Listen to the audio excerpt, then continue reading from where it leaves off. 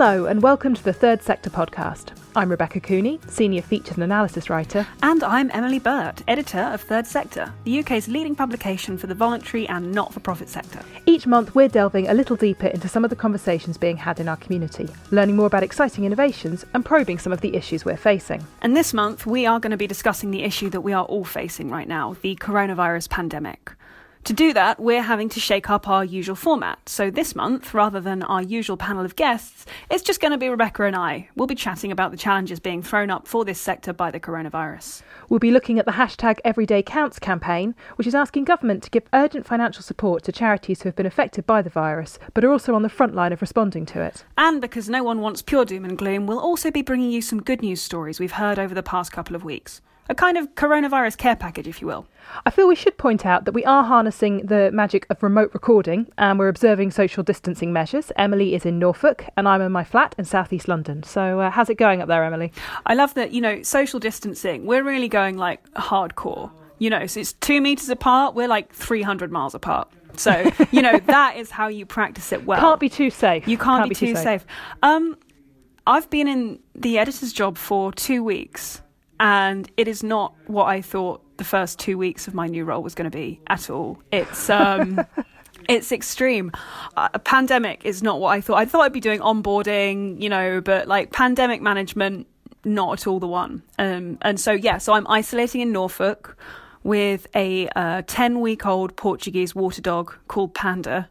And so if you hear any screaming in the background while we're recording this, please do be reassured that it is the puppy and it's not anything untoward, which is exactly the sort of thing a murderer would say. Panda has been one of the best things about the whole self-isolation thing. Every editorial meeting we've had has been Panda sitting on Emily's lap and kind of squeaking at the computer in excitement. And it's been lovely. I think we should continue this tradition when things go back to normal and just have Panda in our editorial meetings. We'll bring Panda into the office. She's growing fast. And Rebecca, how's it going for you?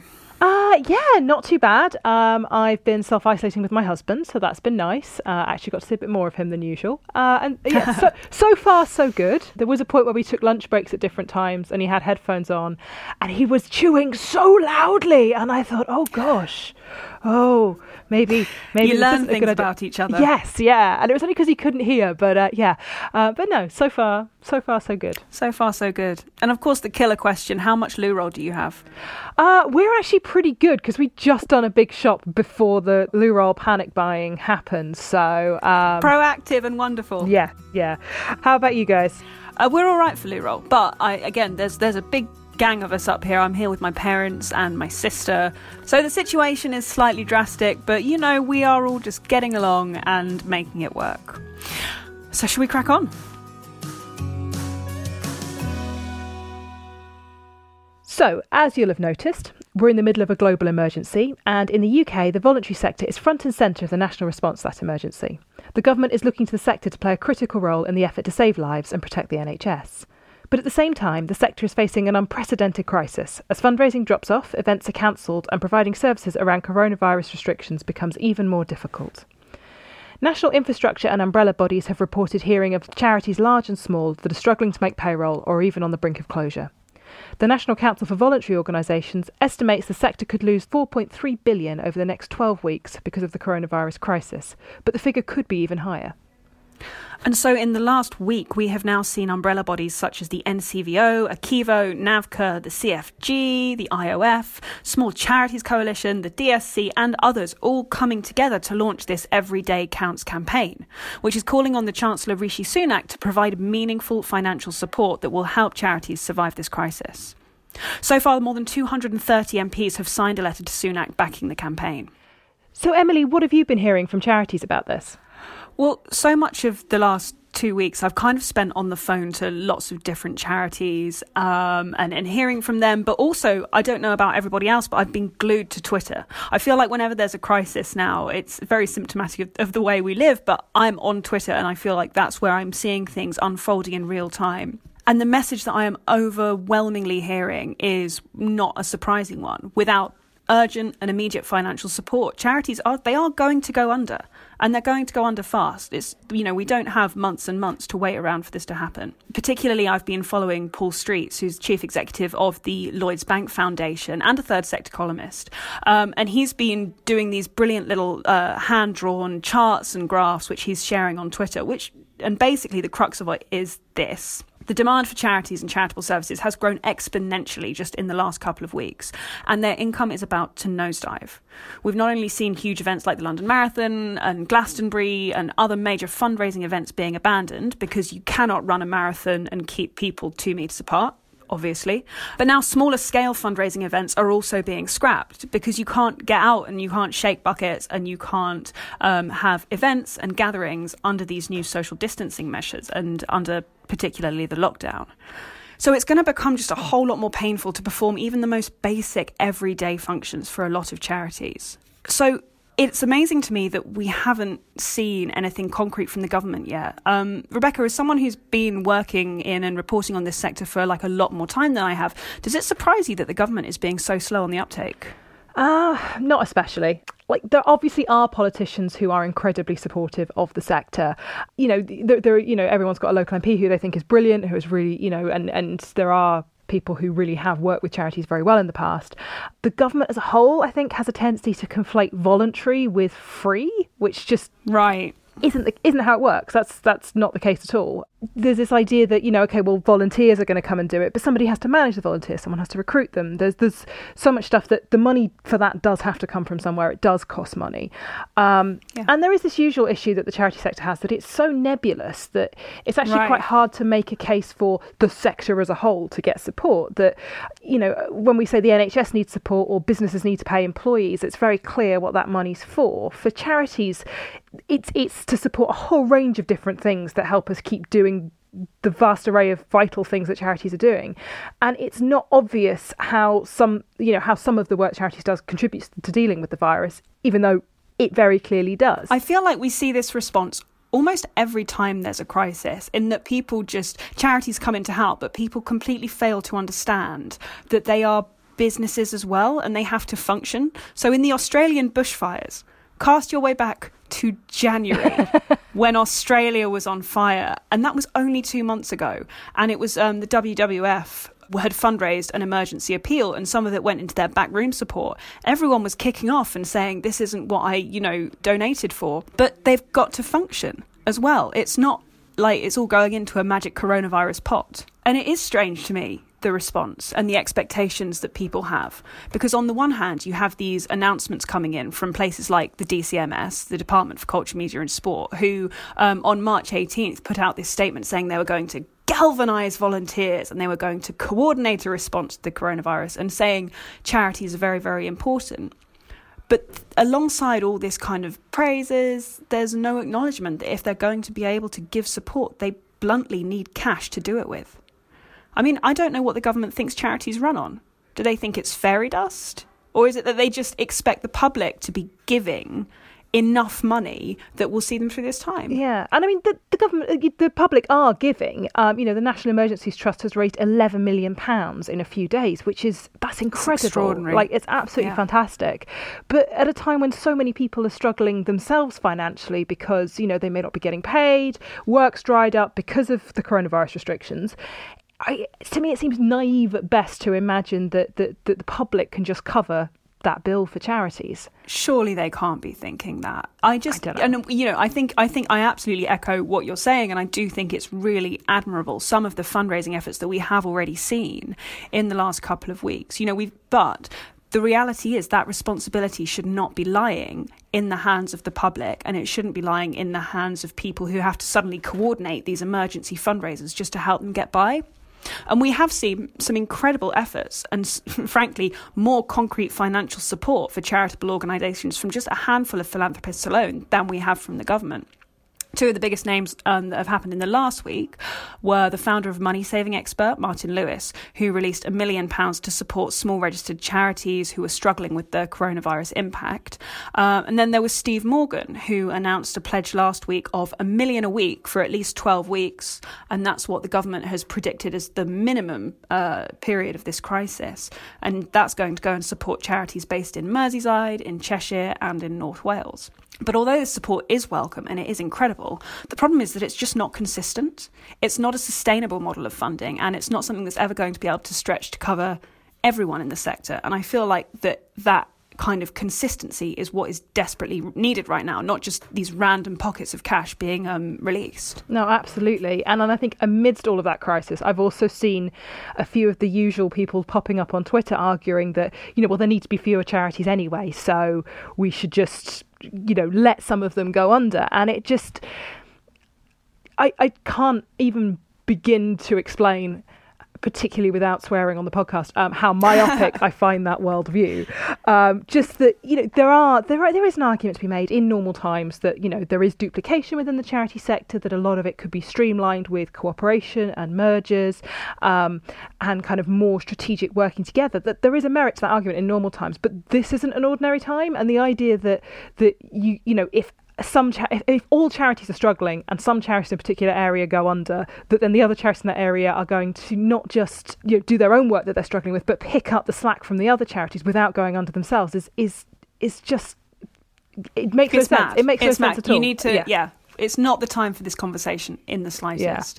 And certainly, I think what we've definitely seen is that in the last short period, charities keep dangling charities in government conversations. So we hear about robust conversations being had, and that there is support is going to be coming, but they're just not acting fast enough. And this is why the #EveryDayCounts campaign, which is being coordinated by the NCVO and these other umbrella bodies, is so apt, because every day that this isn't being dealt with and it's just kind of being alluded to by the government in different ways is another day that these charities get close to going under. Yeah, and you get what I like to think of as charity name drop bingo. Whenever you get a debate in Parliament or anything like that, or a speech from MP, they will have a good 5 minutes at the beginning of it where they will talk about the great charities in their constituency, and they will name drop them and talk about how they're doing amazing work, which is lovely, but then they'll go on to kind of make a speech which at best doesn't help the sector as a whole, or is actively contributing to something that is a real problem for the sector. So every time there is just this kind of name drop bingo, and I think we're seeing a version of that where they're like, of course charities are great and they're doing great work.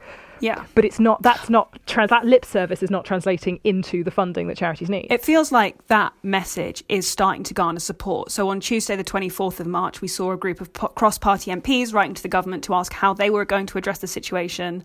But again, as Christina Rixon, who is the head of policy at Akivo, pointed out, that letter requests a 2-week turnaround. And within 2 weeks, she says they could go under. And even though the Prime Minister recently said the government was considering a support package, it's simply not happening fast enough to stop there being really severe consequences down the line. So listeners, let's get behind this campaign, that #EveryDayCounts, keep spreading that word, keep building the pressure, because this does need to happen and it needs to happen fast. Absolutely. I think there is this real issue that charities can't just press pause on what they do. People will need support today and tomorrow and the day after. So it's not like they can save money and cut services. Even though I know the Small Charities Coalition was saying that only about 20% of charities were saying they could provide a full service at the moment. And that's astonishing. And it's terrifying. And I just think over the past few weeks, we've seen a really dramatic shift in the idea of who and what jobs are essential to us.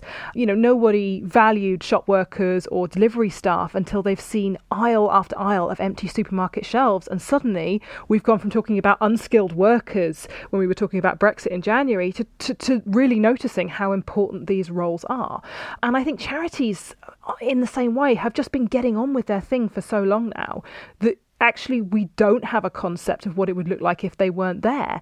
And if they're not supported, we'll soon find out. Much like these empty aisles in the supermarket, the UK is definitely going to notice once the charity sector isn't there, or once large numbers of charities aren't there. There is going to be an impact. And I think it's worth saying to charities, like, we see you right now. The amazing work you guys are doing, holding together a world that feels like it's falling apart. Day after day, we've just been reporting and, seeing fantastic examples of charities coming together, putting in the work, or just doing the amazing work they do all the time. And it's been an immense honour to report on and an absolute joy to watch. Keep going. Keep going. And let's hope that they give you the support to keep going. So if you want to learn more about the hashtag EveryDayCounts campaign or get involved, you can take a look at the information on the NCVO website or search for the hashtag on Twitter, where you will find lots more views and opinions.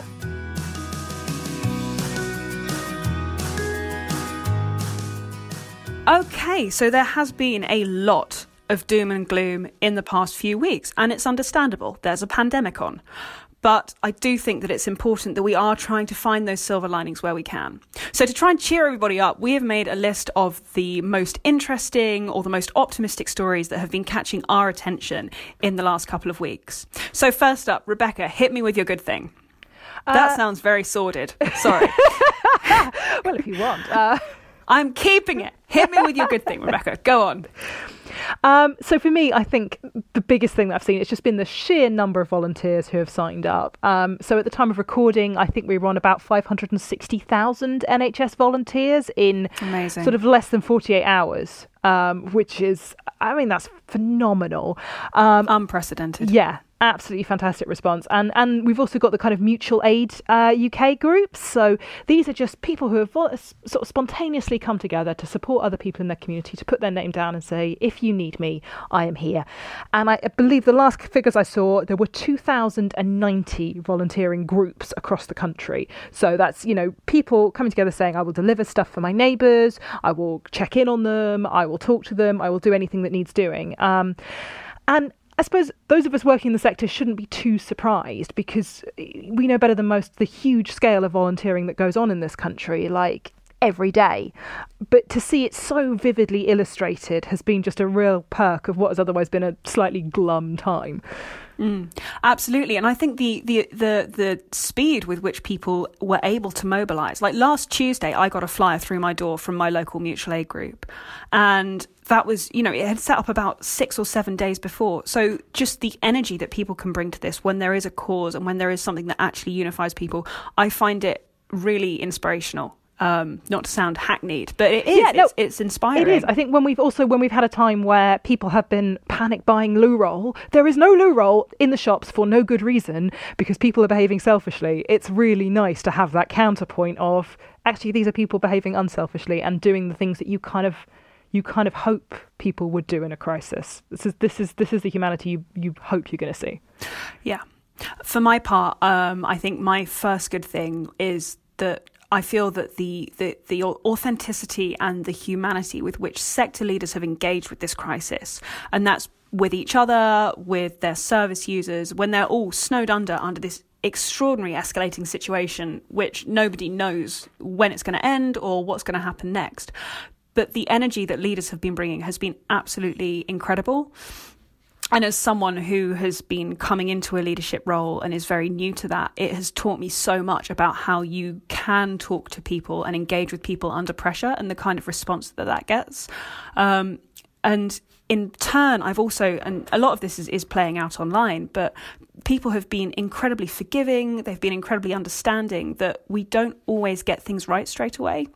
I think a lot of the time these days there's quite an unhealthy expectation of how right people should be behaving all the time, and that they should always be exactly on point with their actions. And, in the last couple of weeks, I've just seen, not only people coming out and putting their hands up and saying, I'm not getting this right all of the time, but people coming back to that and saying, it's understandable. We're all under a huge amount of pressure.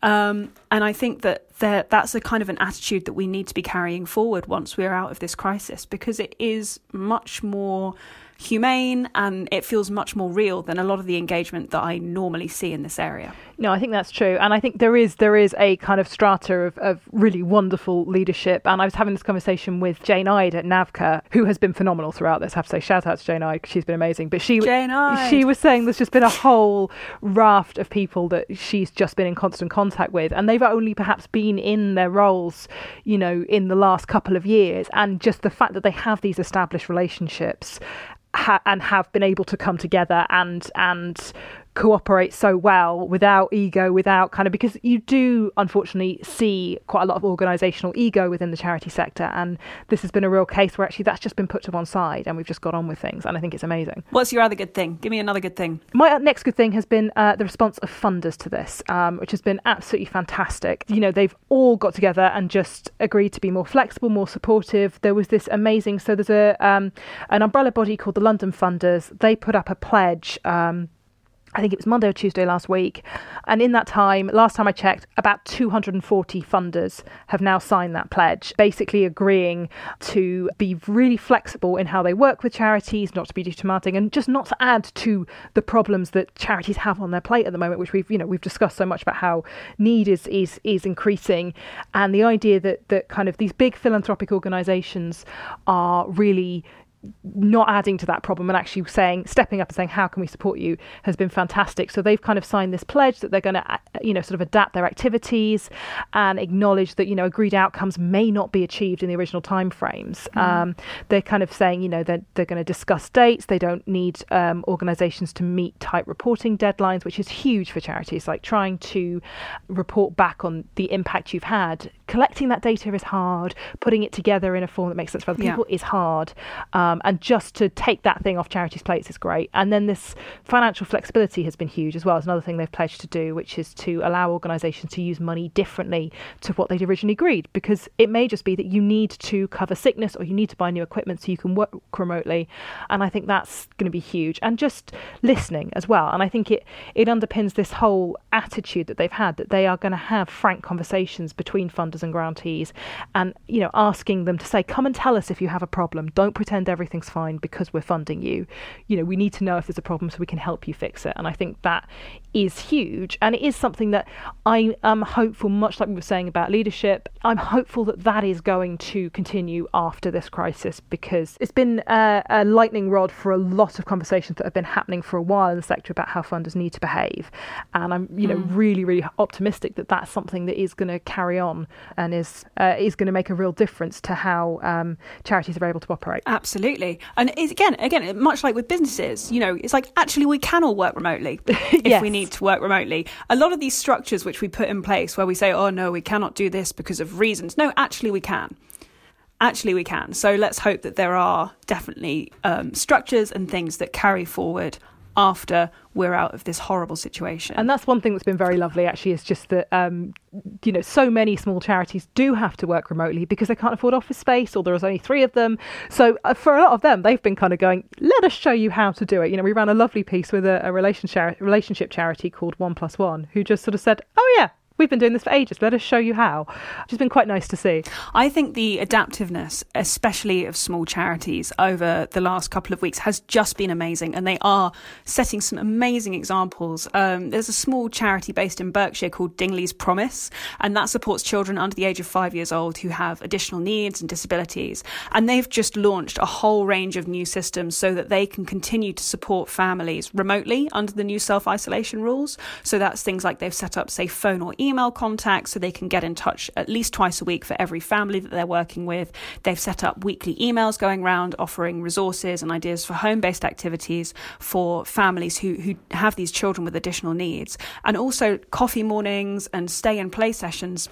They're keeping them going. They're just doing it over video chat. And I think that responsiveness and that agility is absolutely fantastic, and it is so admirable from them. Another brilliant piece of responsiveness I saw was from the anti-bullying charity Cybersmile. Obviously, a lot of parents have now got their kids at home. They are having to tutor alongside doing their work and trying to get everything else done inside the house. And Cybersmile have launched a full curriculum of free-to-access digital education and a 24/7 support resource for people of all ages who are in quarantine or self-isolating. It's about making people's days go with a little bit more of a swing. The other thing, absolutely mad thing, which I saw this morning, is from pet charity Blue Cross. According to the Metro, they've actually donated their mechanical ventilators to the NHS now. So they still have manual ventilators. So in the instance that they do have an animal in distress who needs to be ventilated, they will still be able to provide that service. But they have just recognised that the need, and ventilators are going to become a huge pain point in the next couple of weeks, I think. So just thinking about how can I adapt to the situation that we're in now, from like giving away your equipment to providing a new resource in a really short space of time for people who are in need. It's incredible, and there are so many lessons being given here. What's your number 3? My number 3 is Blurt. So Blurt is a mental health foundation. They do kind of Blurt boxes, which are like these kind of subscription boxes where they it's kind of mental health pick-me-ups that they send you every month, and that's one of their fundraising methods. But what they've also done their Twitter feed, so it's at Blurt Alert is their Twitter handle, and they've just done a hashtag Seeking Sunshine, and it's basically just 3 up to I think they're recommending 3, but as many as you want, things that have made you smile or given you comfort and warmth that day. And you know what, the news has been relentless for the last few weeks. Much of it bad. Yeah, like so much of it bad, or at least anxiety inducing. So seeing other people's good news and being asked to think about your own good news is just really nice. And maybe it's a bit twee, but I wonder if perhaps we need a little bit of twee right now as kind of an antidote to everything that's been going on. We absolutely need twee. I demand it. We need whimsy as far as the eye can see. Just for relief. Everyone needs a bit of relief sometimes. My current relief is watching Bob Mortimer Train Guy videos. I don't know if you're into Train Guy at all. I'll send you the link afterwards. Okay. It's good fun. And I guess my last piece of good news, in the spirit of optimism and positivity, goes out to Morrison's. I'd like to give out a little shout out to Morrison's, probably having a terrible time with their own supermarket struggles, as is every other retail chain in the country right now. But Morrison's has pledged to hire up to 500 charity shop staff who've all had their offices closed down because of the coronavirus. They've agreed they're going to take on staff from Marie Curie and from Click Sergeant until the stores that they usually work in are able to be reopened. And it's also said that it will welcome staff from other charity shops who might be looking for temporary paid employment in this difficult time.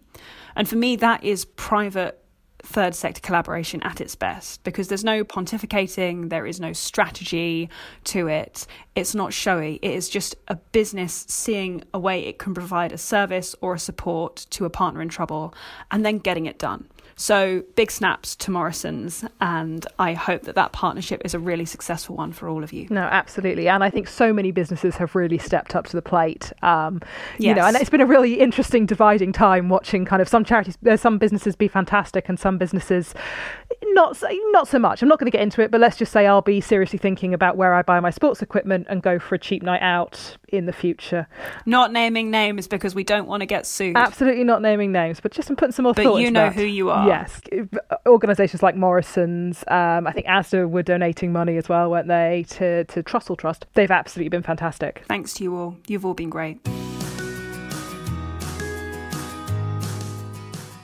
So it really has been an extraordinary couple of weeks reporting on this escalating situation. And while none of us really know where this is going or where it's going to end, I think it's safe to say that we have both been blown away by the rallying power of our audience.